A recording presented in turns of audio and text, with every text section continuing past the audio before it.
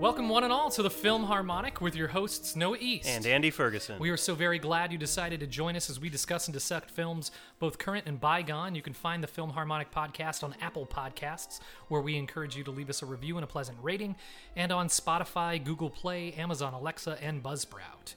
You can send review requests for the Throwback Challenge to thefilmharmonic@gmail.com. It is episode 14, and we have a crisis on our hands. I had no intention of seeing Hobbs and Shaw, well, Fast and the Furious presents Hobbs and Shaw in theater or otherwise. So Noah took one for the team, which means I will have 5 good questions for him about it, and he will do the same for me and A24's summer hit, The Farewell. Then, since the end of the summer is wedding season, our pick 6 this week will be the 6 best wedding films of all time. Leading us into the Throwback Challenge to close out the show, in which I gave Andy the Australian wedding comedy Muriel's Wedding, which gave Toni Collette her first breakout role, and Andy popped my Ingmar Bergman cherry with Cries and Whispers. So, without any further ado, let's get started.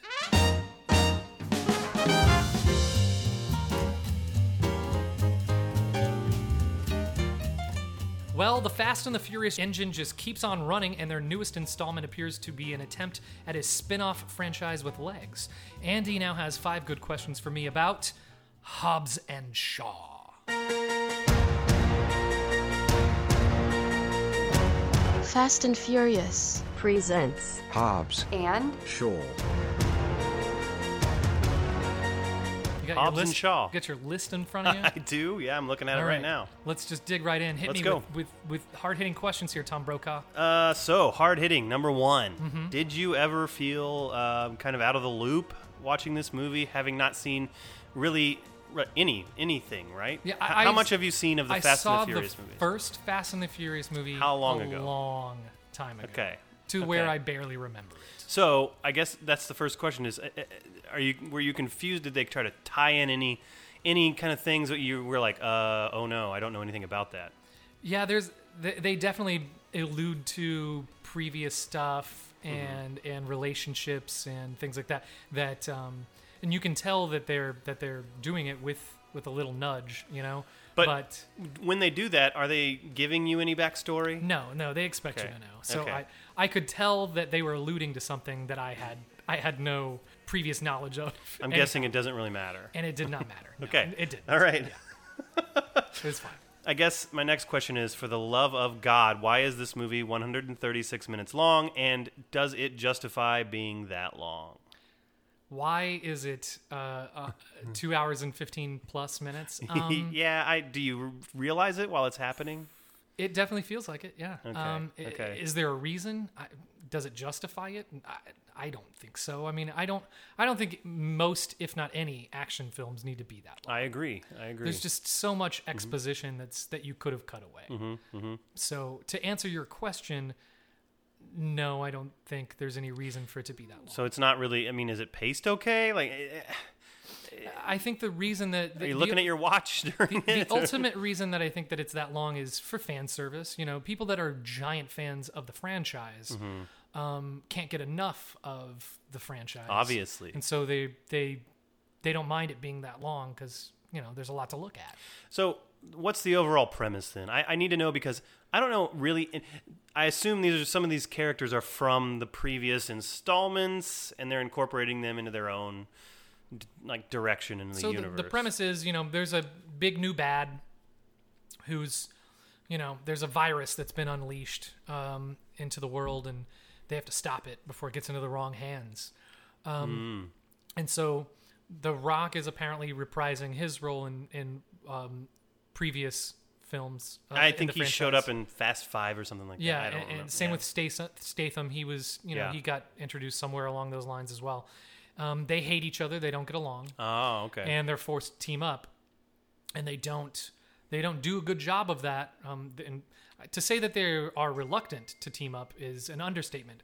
They refuse to work together for the bulk of the film until they realize near the end that the only way to win is to cooperate and work as a team. Gotcha. So that's the crux of the film, is that they each want to do it their own way, and they have drastically different styles of doing things. And so, you know, these kind of movies kind of, you know what you're getting from the protagonists like this, but what is it like? So I'm assuming someone like Idris Elba is the villain. So he is the villain. Okay. Most definitely is the villain. Oh, okay. You perked up a little bit when I mentioned his name. Does that mean that he's a good aspect of this movie? He's the best part of the film. Yeah. Okay. All right. Yeah. Idris Elba is a really good actor. Well, of course he is. And you can actually tell that he's having fun in playing this character. How could you not? I mean, he's getting paid handsomely to just dick around and show off your strengths. Yeah. Literal strengths in all aspects. And he doesn't have to fake an American accent. He gets to do his own accent.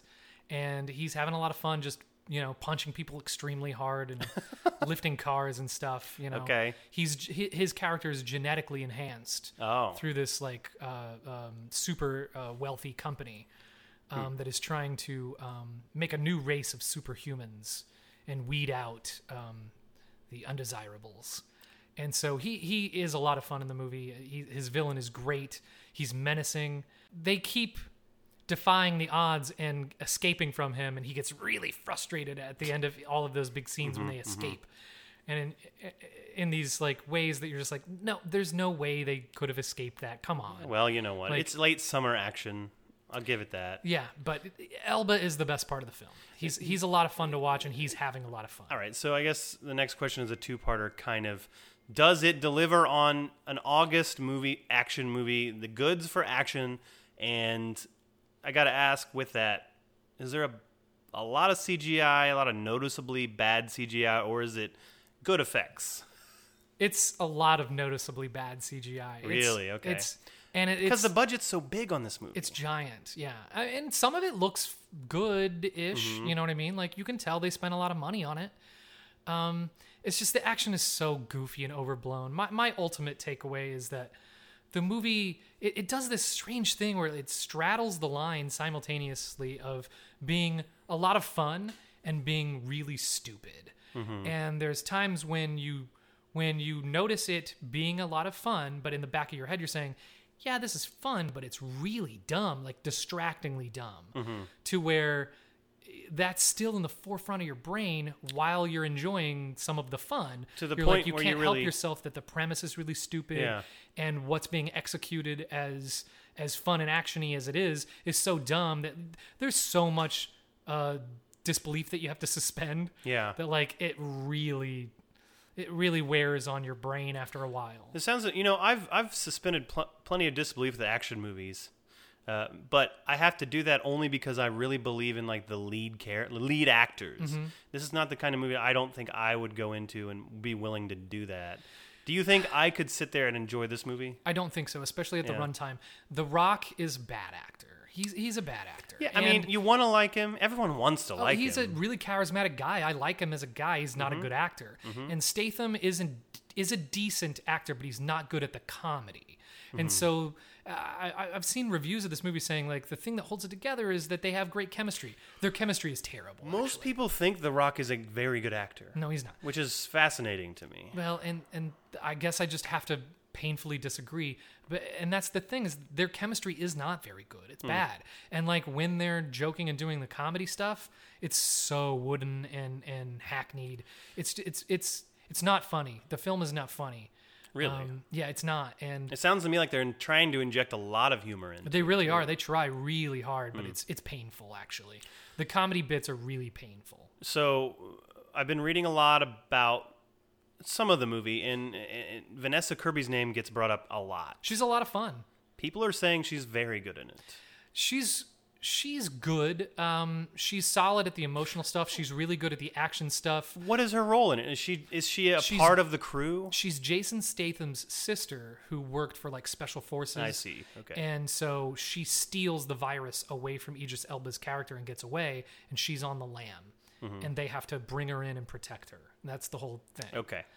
And so Statham, being her brother, is very protective, and The Rock is just, trying to do his job, that kind of thing. Okay. Yeah, she's solid in it. She hits most of the emotional stuff and the dramatic beats fairly well, and she's good at the action stuff, and she's easy on the eyes, and she's not bad in it at all. She's not the problem. Vanessa Kirby is not the problem. Oh. She's not the savior of the film either, but she's not the problem. Okay.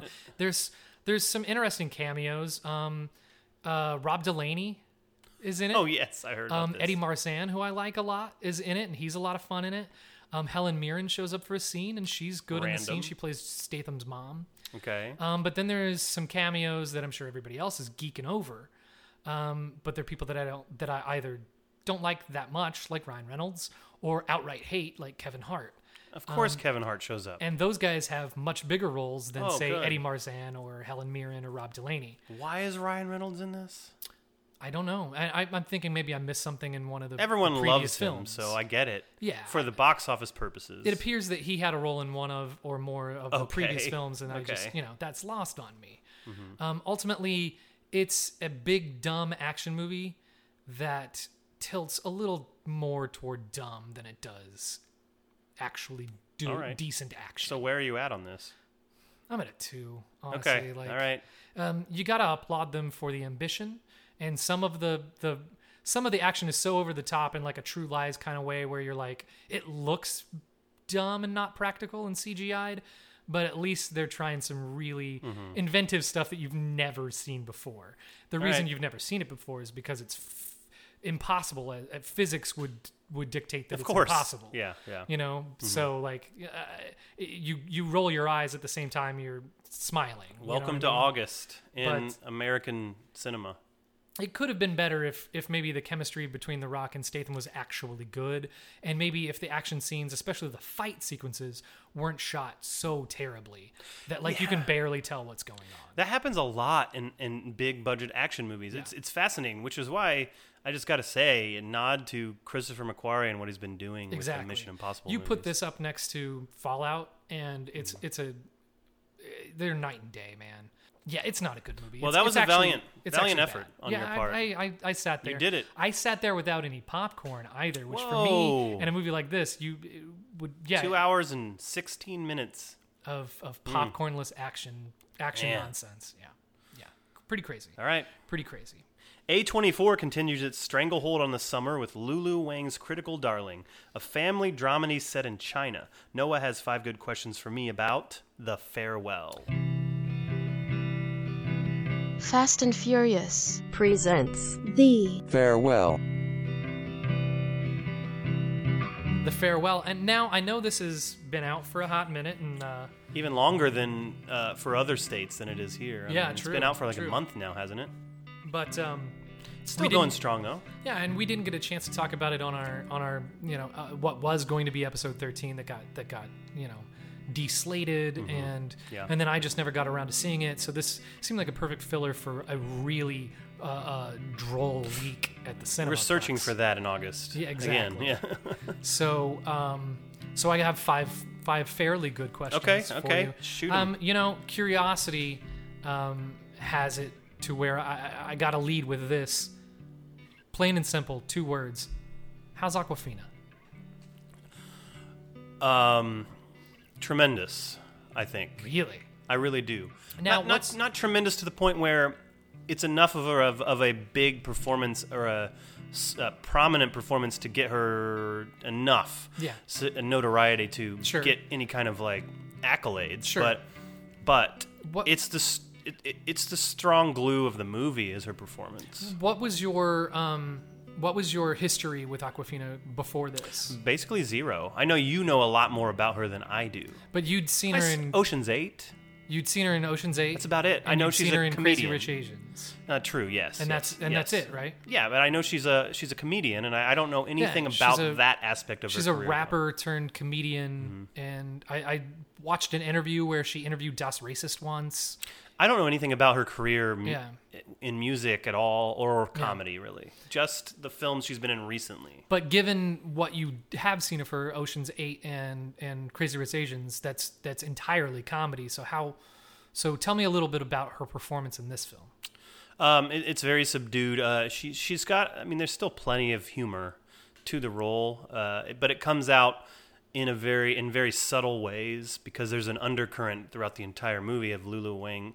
Lulu Wang's setup is almost immediately got this. You're aware of the whole reason for this movie existing is the story of this woman's Awkwafina plays Billy, a woman who's living in America and has been living in America for quite some time, so much so that she doesn't even know a lot of Chinese anymore.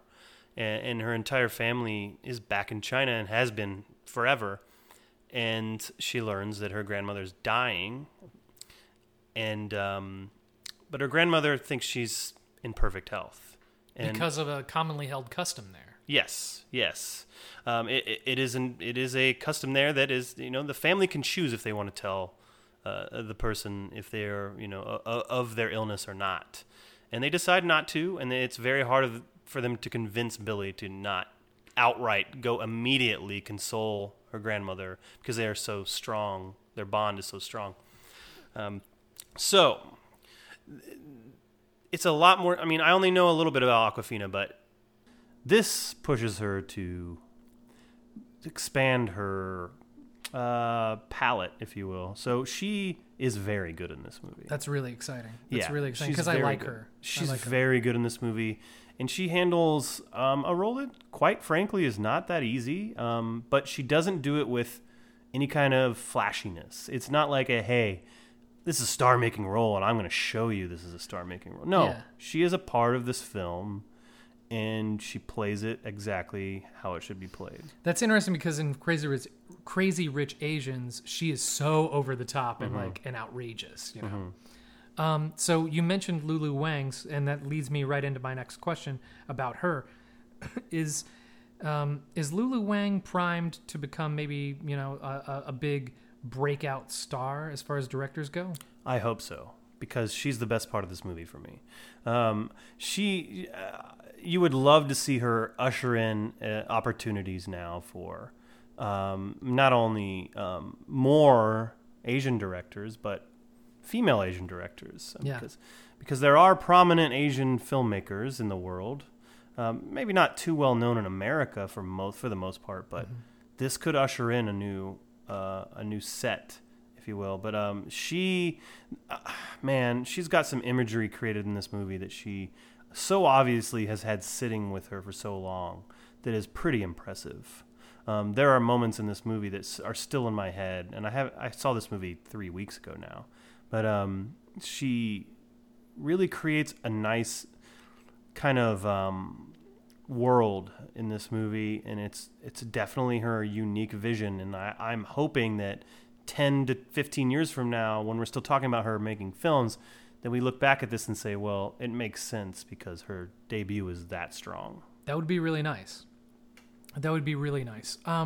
So let's talk about the supporting characters. I know the woman who plays the grandmother has been getting a little bit of notoriety just because of how delicate that role is and how natural she seems. Talk a little bit about her and then any other supporting characters that really jumped out at you. Any kind of notoriety that the woman who plays the grandmother is getting is earned. She is very good in this movie, and her chemistry with Awkwafina is really excellent, and it gets better and better as the movie goes along. She is quite good in it. She offers some of the movie's funniest moments. When this movie gets a little bit, this movie's going to get to a point where it's, kind of, it'll overwhelm you a little bit with the emotional parts. But the grandmother's very funny at times in this. She's blunt. She's a very blunt character. There's a lot of good characters in this movie that are given plenty of things to work with. But the father of Billy, which is the grandmother's son, is quite good in a role that is not so easy. At the surface, it looks like it's just another kind of normal role, but as the film goes along, you realize that not only is he combating some of the things that are going on he's trying to be the one that makes sure that no one lets the grandmother know that she's dying, which is the whole thing about this movie is that Awkwafina's character goes back to China because she hears that her grandmother's dying. And the family has chosen not to tell her and to let her live the rest of her life out without having the stress of knowing that, which is the thing in China, apparently. The father is kind of the one who's the wall between it all, making sure that she doesn't find out. even when Awkwafina's character is adamant that she wants to tell her because she's close with her grandmother and wants her to know. But he plays this tough role. He's straddling a line where he's also seeing family members for the first time in decades, and he's being confronted with, everyone knows he has a drinking problem, and he's reverting back to that, and so he has to deal with all sorts of problems, and he handles the role well. He's an actor who's very noticeable. We've seen him in many other things. Mm-hmm. He's the kind of guy who made the jump to American cinema as well. But the cast is all quite good in this movie. So just judging by the trailer, I didn't feel this way, but you could make an argument that it does seem like it might be one of those slightly emotionally manipulative Oscar bait kind of movies. Is it that, or does it really earn its reputation as a grab the Kleenex kind of movie? I could see where just watching the trailer where you could assume those things. I could. I didn't either, though. Like you said, I didn't think that from watching the trailer. And after seeing the movie, I definitely don't think that. I think this movie earns everything it goes for, and I think it stays very very subtle. The subtlety of this movie is what I keep going back to. It's not concerned with focusing on the big moment where it's a movie about someone dying. You know where it's going, but it doesn't ever make you believe we're waiting for this moment when this big payoff where you're going to have this tear-jerking moment. The movie's not focused on that. It builds a world of family and characters, and it treats everything delicately, and it's not in any way Oscar baity at all, in my opinion. Interesting. Well, speaking of Oscar, my last question is because this has been a big critical darling of the summer, maybe the big critical darling of the summer so far, it looks like it is poised to at least get a once-over, a look at some nominations. What do you think that its award chances are, specifically in, say, Best Lead Actress for Awkwafina, Best Director for Lulu Wang, Screenplay, maybe even a Best Picture nomination? What are its odds? It's funny, right? Because this is the kind of year where it has been an odd year, so this might be a movie that does get a closer look. Mm-hmm. If it was a stronger year so far, I might think differently, and that's not a knock against this movie. Yeah, it's not a slight. Yeah. Right, yeah, but the thing is, I think this is, at this moment, a lock for a Best Picture nod because there's going to be 8 to 10, and I think that this is the kind of movie that the Oscars need to kind of look at and say, yeah, we need to kind of recognize something like this. Sure. It's funny because this movie could also be considered a foreign language nomination as well. Really? It could get both. There's been movies that have before. Oh, totally, yeah. And I think this movie being minimum 90% a Chinese film could be considered a foreign language film as well. That's interesting. I think the only other things right now I could see it as being strongly considered for is probably screenplay, because there's not, honestly, I can't think of 5 screenplays right now from this year that, especially original screenplays that are better than this. Yeah, and that's always a really good category for something like this to sneak into. Yes. Director is much more difficult, That's especially difficult. for a young up and coming director like Lulu Wang. Yeah, and it's not a flashily made film. It's not a movie where most people would watch and go, "Wow, that's so well directed." And there are a lot of flashy, big name directors coming out with stuff this year that we just talked about one. Prestige guys, Yeah. So and then Awkwafina might have an outside chance. There's a chance at this point, because again, I can't think of 5 lead female performances right now that are better. I'd have to look at a list, but I'm sure there are a couple. But right now she's probably in, but we'll see. We'll see where it goes from here. Exciting. All right, well, we're going to take a break, but when we come back, it's the cultural phenomenon we're so well known for in the public zeitgeist. Pick 6 is next, so stay tuned. I was gonna give you all of my time, more time. I was gonna go and get you more time, more time.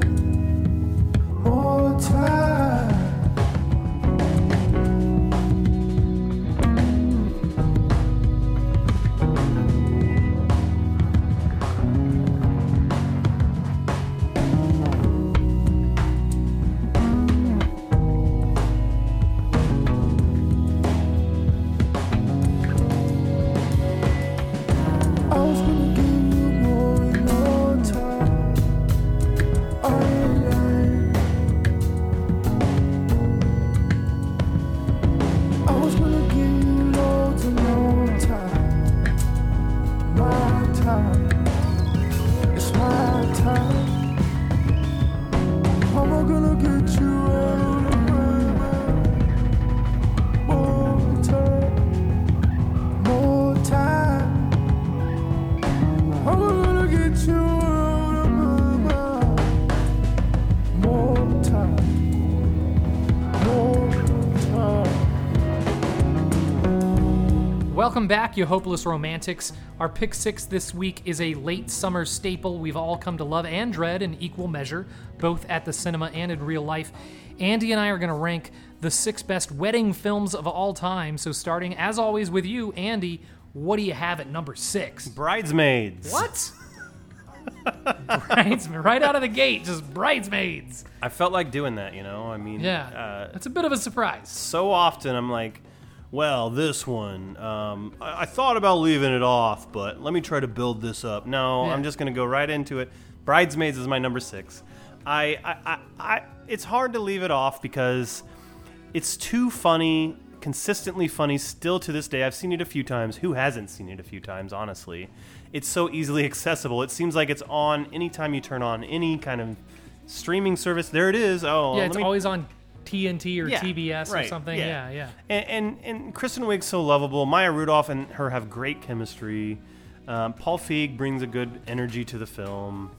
And it's just like, there are things about it I forget that I liked. Like John Hamm's performance. Hard to As the dislike. sleaze bag. Hard to dislike John Hamm performances. It's true.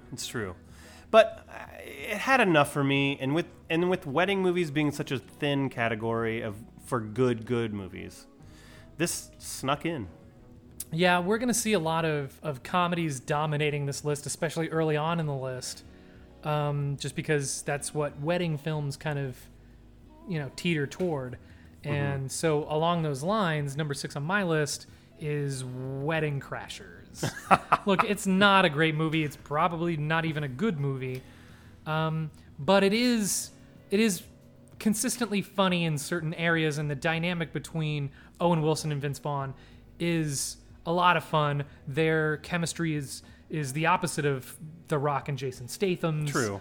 They work really, really well together, and there's just enough really fun gags throughout the way that it keeps you actively engaged. It's funny enough in a genre that is beset with the same old tropes over and over again. At least this one does inject a little bit of originality to it. So I think the reason I could still say I enjoy it is because it depends on how far your mileage goes on Vince Vaughn, and mine goes a long way. It just does. I find him very enjoyable, and this is a Vince Vaughn vehicle. It is. Owen Wilson kind of takes a little bit of a step in the back seat, you know, to Vince Vaughn in this movie, which is fine.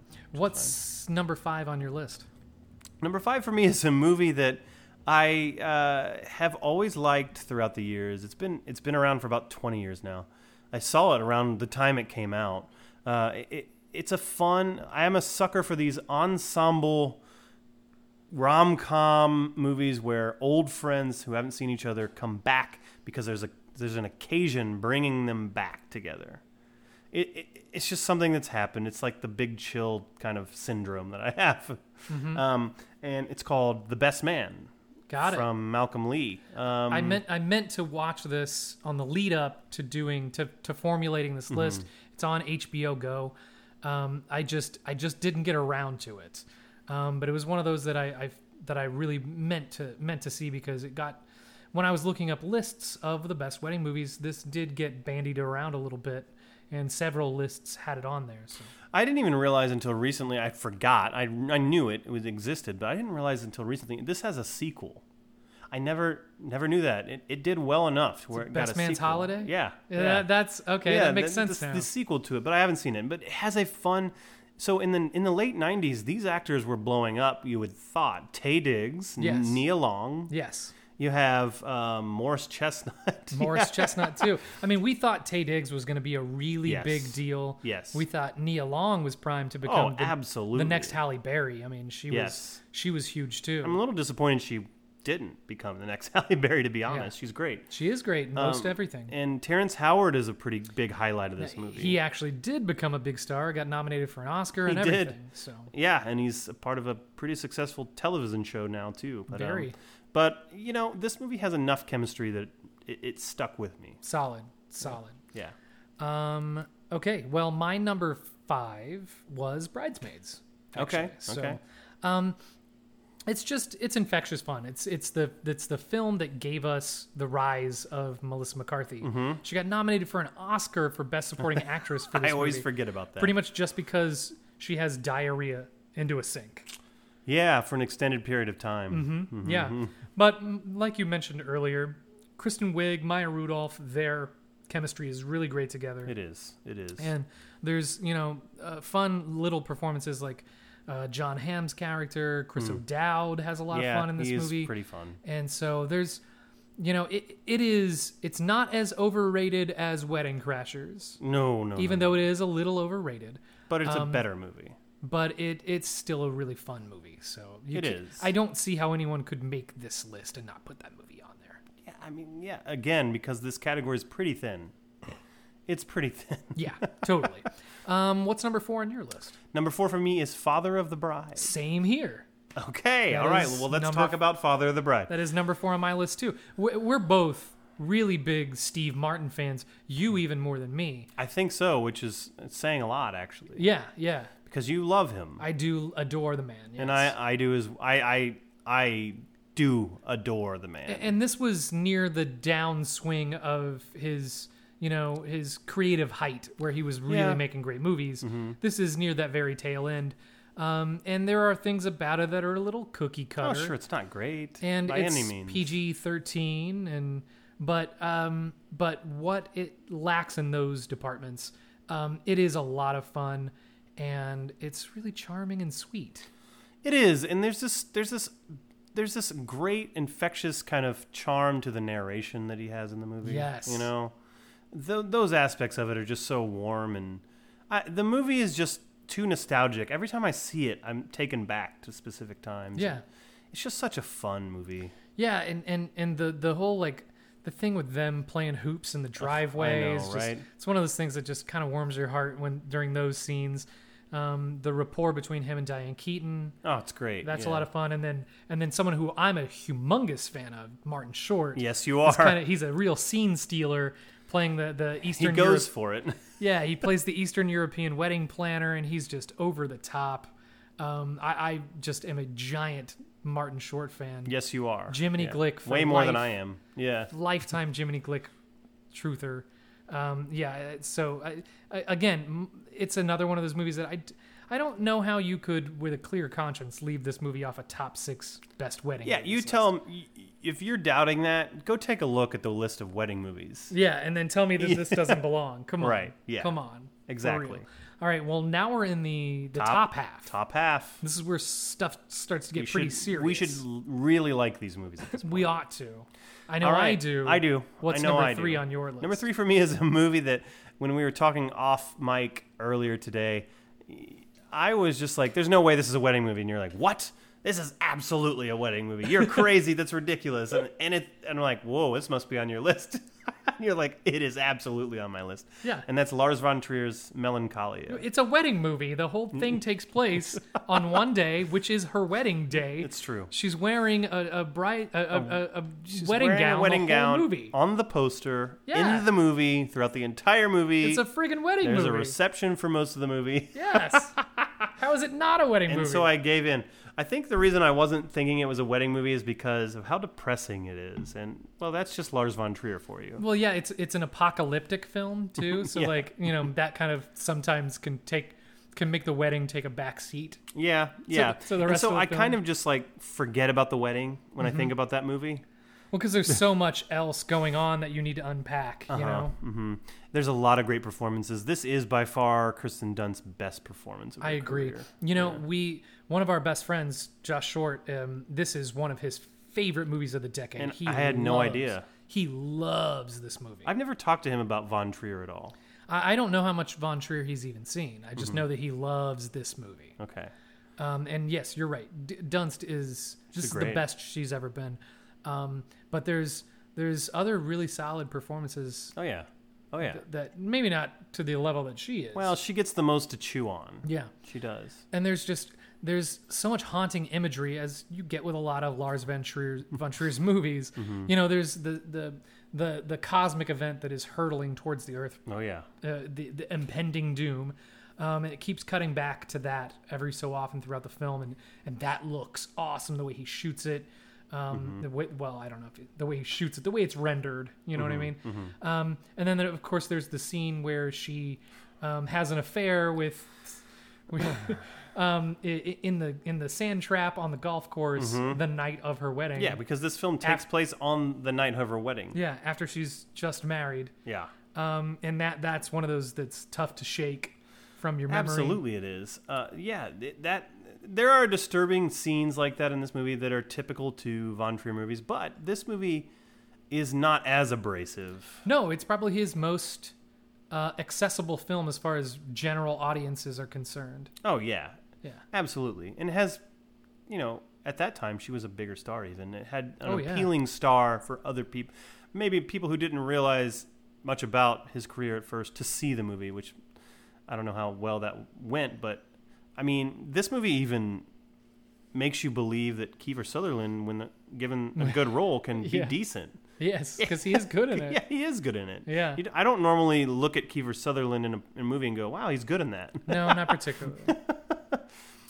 So number 3 for me is a movie that I hadn't seen in 20 years or more. And I rewatched it this week for this list. And was shocked by how much I really, really enjoyed it. Number 3 for me is 4 Weddings and a Funeral. Oh, really? Yeah. It's unapologetically British, and Hugh Grant is young and trying to be charming and doing his whole. If I could, excuse me, just a moment, but he's doing that whole thing, the whole time. So I can see how it might be a little grating on the nerves for some folks if you already have if you're inclined to not enjoy him, but I mostly like him, especially that version of him, that era of Hugh Grant. It's one of those ensemble casts where it's him and all his friends, and they all have distinct sense of humor and personalities.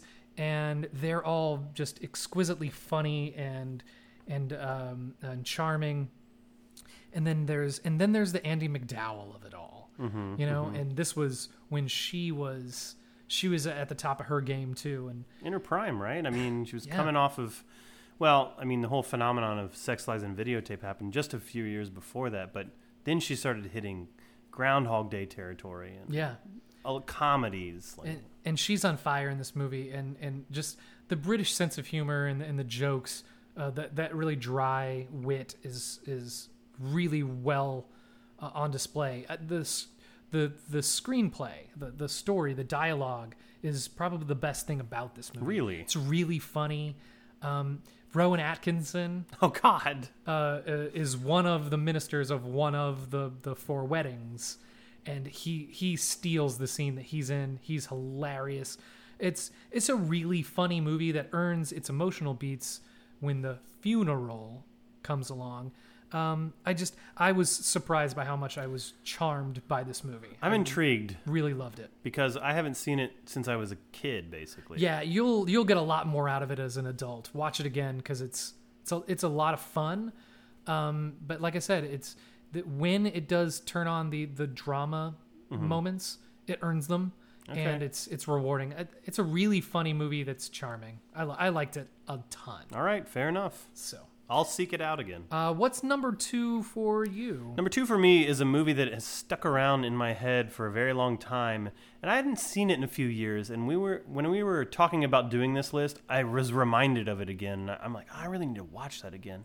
But I've seen it a couple times. I saw it for the very first time when it came out in 2001. Actually saw it in the theater because of all the rave reviews it was getting at the time. Knew nothing about it.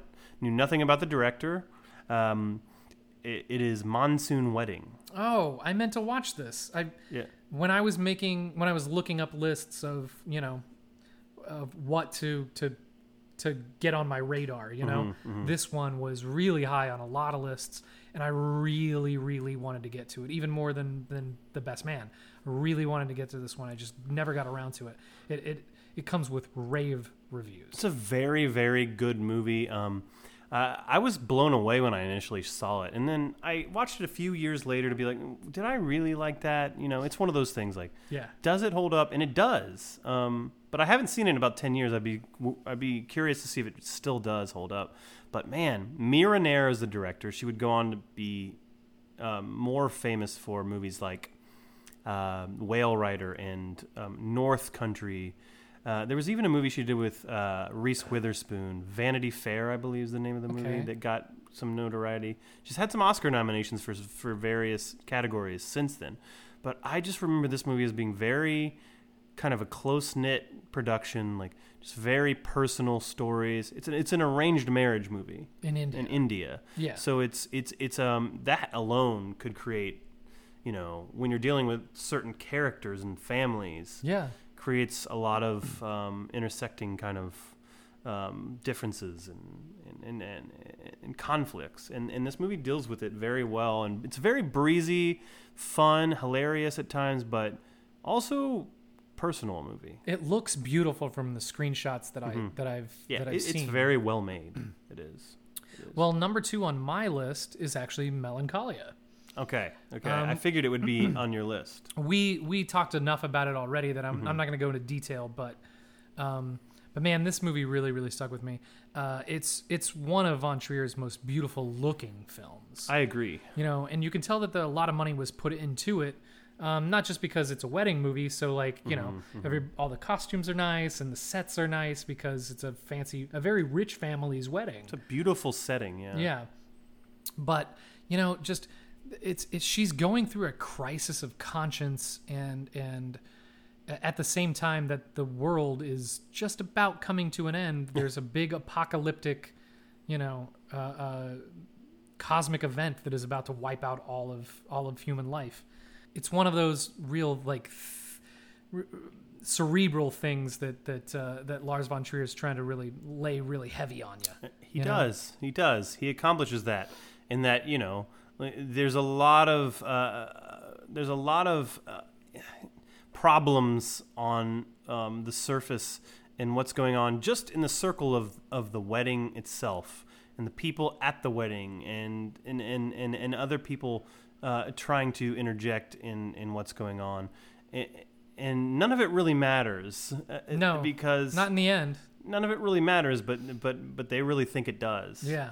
There's an interesting aspect to that whole perspective of the movie, and the performances are all just really, really top notch. Really top notch. And he's clearly not an easy director to work with. I mean, he puts you through the ringer, and all of these actors are up for the task. Sure, in and this movie. Most of them get put through the ringer. Yeah, Charlotte Gainsbourg, what a trooper. She'll do anything he asks her to do. She really will. She'll do anything he asks her to do. Well, yeah, I mean, this is the middle of a trilogy of films that she worked on him with, between Antichrist and Nymphomaniac. Yeah. But, man, she's tremendous. It's a terrific movie. It is Dunst's movie, though. We've gotten to the point where I think it's pretty obvious that we both have the same number one. It was number one going into it for me, and I assumed it was going to be your number one. Yeah. And here we are. Mm-hmm. I'm assuming that Rachel Getting Married is your number one as well as mine. Absolutely. That's what I thought. I've championed this movie for quite a long time. You were the reason that I ever watched it. Really? To begin with. You didn't... It was one of those movies where you were like, doesn't look great. And it was among your top of that year. Oh, yeah. And you insisted Very high that over year. And over and over that I watch it. So I went ahead and watched it that year. I think it's a tremendous piece of work. I really do. And it's directed by Jonathan Demme, and in a way that this kind of story is kind of a typical story when it comes to family dramas. But sure. In other hands, it might have been dealt with, just kind of very straightforward. But there's a rawness to the way Jonathan Demme directs this movie. He's almost orchestrating the whole thing. He is on the ground floor with the characters. You kind of feel him walking through the houses and the backyards and the front yards and the rehab clinic or the AA meetings and the balconies and with the characters. He's there the entire time, and it's like, and that seems kind of silly. Most directors are on, they're there, but yeah. You never have the feeling that Jonathan Demme is sitting back in a director's chair pointing fingers. He has this very workman-like quality about him. And I think that this movie has more in common with his concert movies than it does with his big Silence of the Lambs and Philadelphia movies. This has more in common with Talking Heads' Stop Making Sense documentary. Yeah. Or his Neil Young concert films like Heart of Gold and Trunk Show than it does with his actual narrative movies. And he kind of directs this movie in that way. It's like a journeyman style, almost throw the narrative out the window kind of way of making a movie. And let's focus on the characters. It's a character study. Very much so. And yes. for that reason, that's why Anne Hathaway has literally never been better. She's electrifying in this movie. And she's incredible in this film. And not only is she so amazing in it, and it's a testament to how good he is at working with actors, but we get actors in this film that either have never been in films before or are very new at it. Oh, yeah. Like Bill Irwin, who plays her father, who's tremendous. Might be the best part of the film. You could argue that. Yes. And then TV on the radios. Tunde Adebimpe. Yeah. He's tremendous in this movie also. Yeah. I mean, he gets something out of each actor in this movie, including Rosemary DeWitt, who's great as Rachel's... It's her sister. No, she is Rachel. Yeah, she's the one getting married. Yeah, and she's Anne Hathaway's sister in this movie. And she has a very difficult role. And we know Rosemary DeWitt now is just a reliably good actress. Almost but back effortless. then it was like, ooh, who is this? She's really good in this. Yeah. She holds her own. But this was Anne Hathaway's movie, and Demme must have saw something in her, because what she was doing before this was, nothing... The Princess Diaries. Outstanding. She had been in Brokeback Mountain before this, but in a very small role. Yeah. She was in big movies, but Demme must have saw something else in her, like, I can extract something out of her. Okay, well, we've come to my favorite part of the show, the Throwback Challenge. On last week's show, Andy charged me with watching Ingmar Bergman's Cries and Whispers. It would be my first foray into the oeuvre of Ingmar Bergman. And I gave him the Australian wedding comedy Muriel's Wedding, just to get all primed for this wedding-themed episode we had today. So we're going to start with you, as always. Tell me what you thought of Muriel's Wedding. I was really happy you gave me this because I've been wanting to see it for a very long time. It was a good way to ease into the pick six. Obviously, it didn't make my list because I don't love the movie.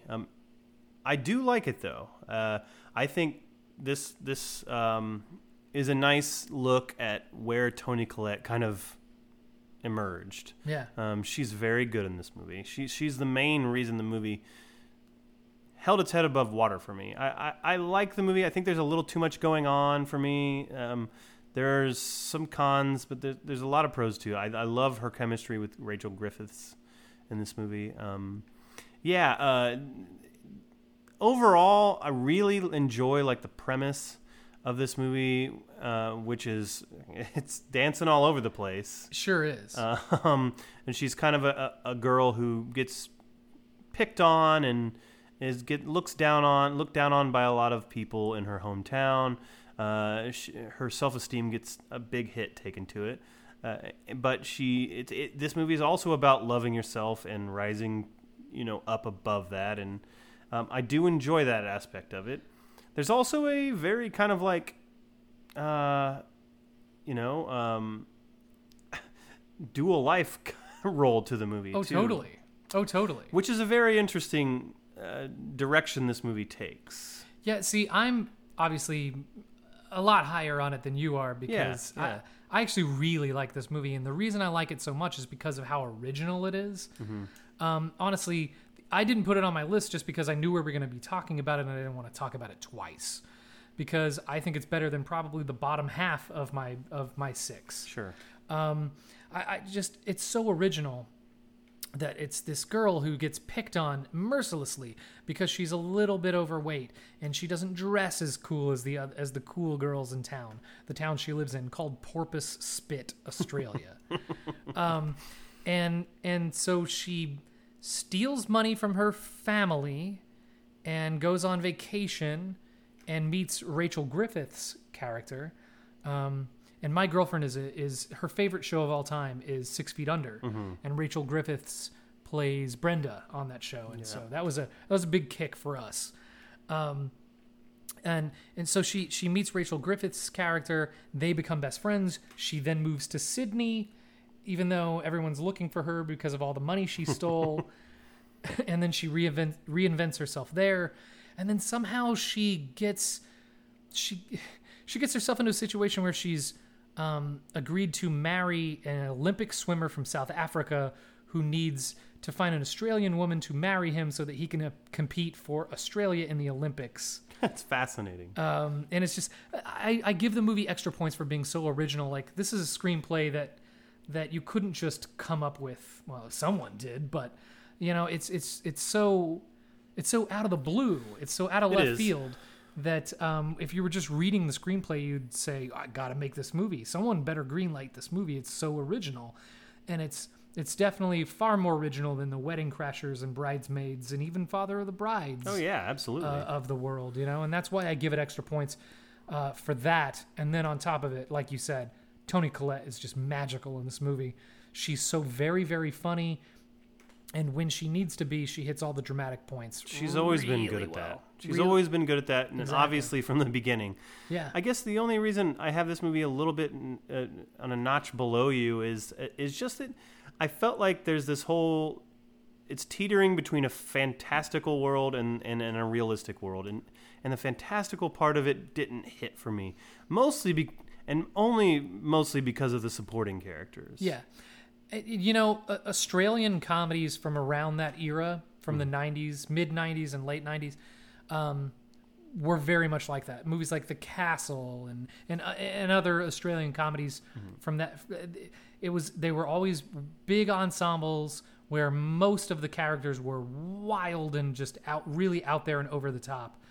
And I think that's just a very Australian 90s comedy thing that... You either have to buy in or not. I'd be all on board with that because Toni Collette and Rachel Griffiths killed it. But there's just the characters of like the bullies that she has just didn't hit it for me. I don't blame you. But I still like this movie. I give it a 3.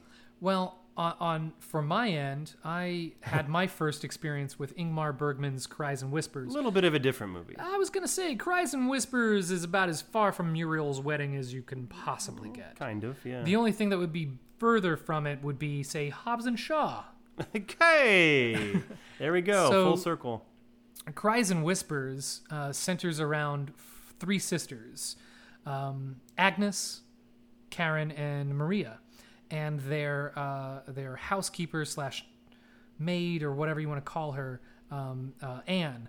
And Agnes is slowly dying of cancer, and her sisters, Karen and Maria, aren't exactly in a physical or an emotional state to be able to really tend to her the way she needs to. They're also not they're also kind of shitty self-absorbed. People? Yeah. They're not in that way. They're not capable of helping her. Sure.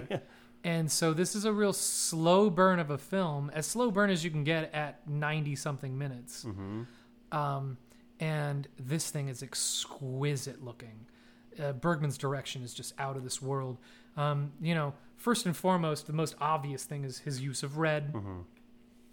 The first half of the film is just, you know, backdrops that are saturated in red.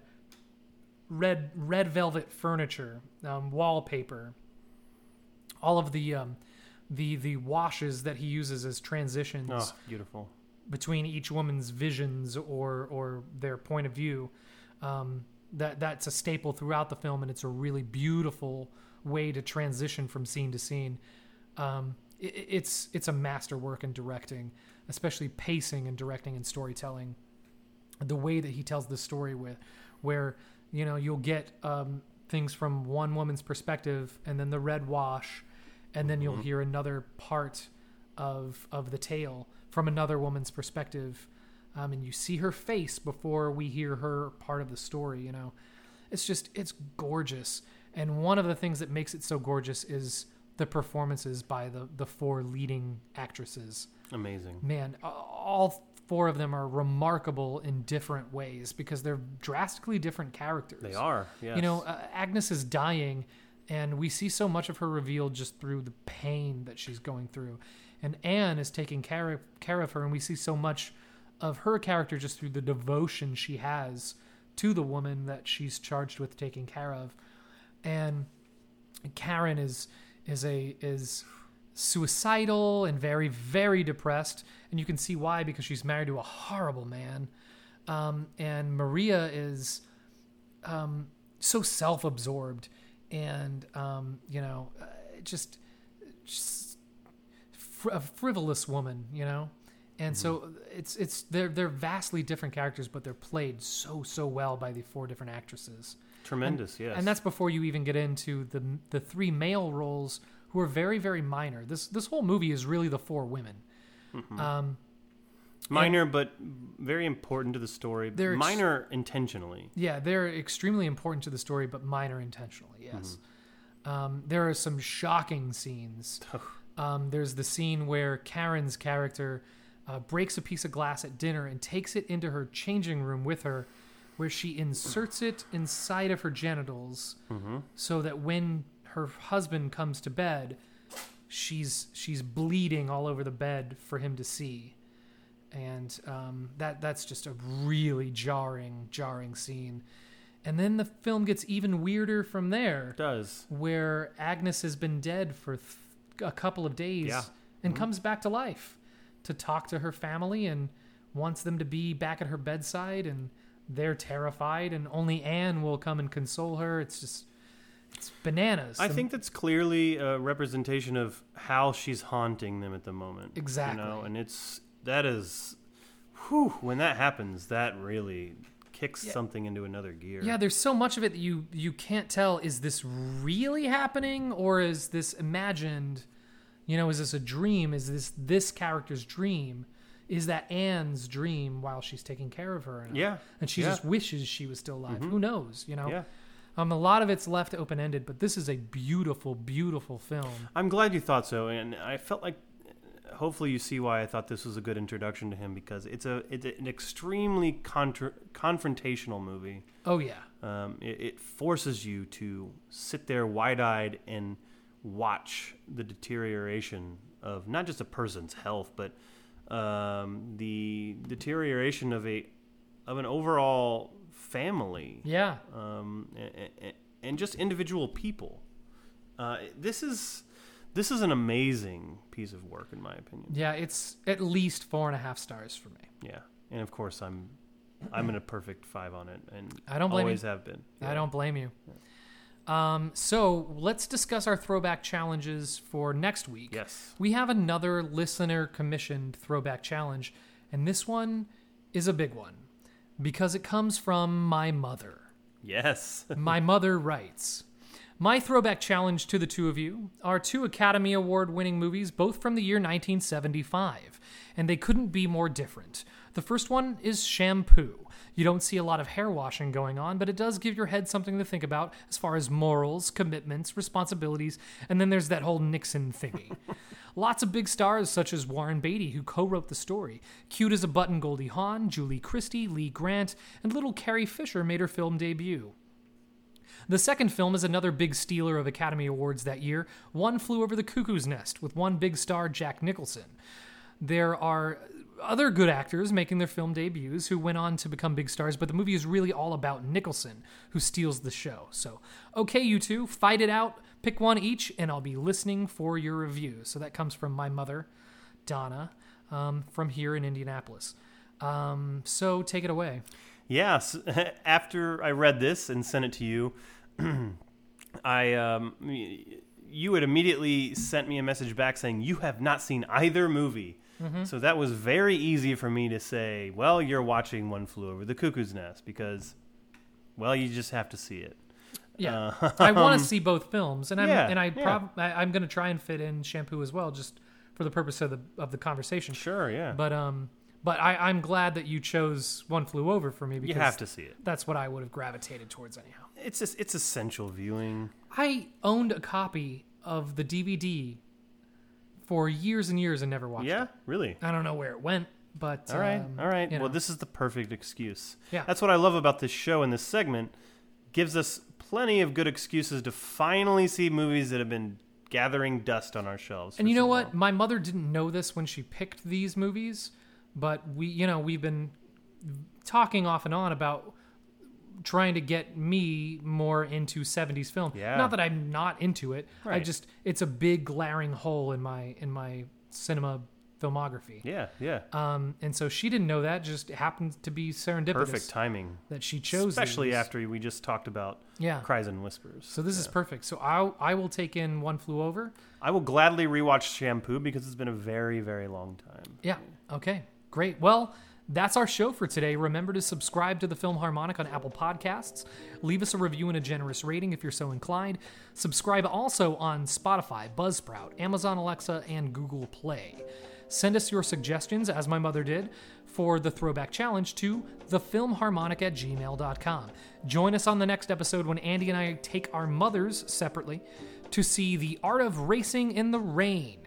Moms love Milo Ventimiglia and dogs. And in honor of school being back in session, we're ranking the 6 best school-themed films of all time. That includes college. So back-to-school movies. So add all of that to our newest listener-commissioned throwback challenges, and it would appear that we have lots to look forward to. So we will see you next time on the Film Harmonic. See you next time.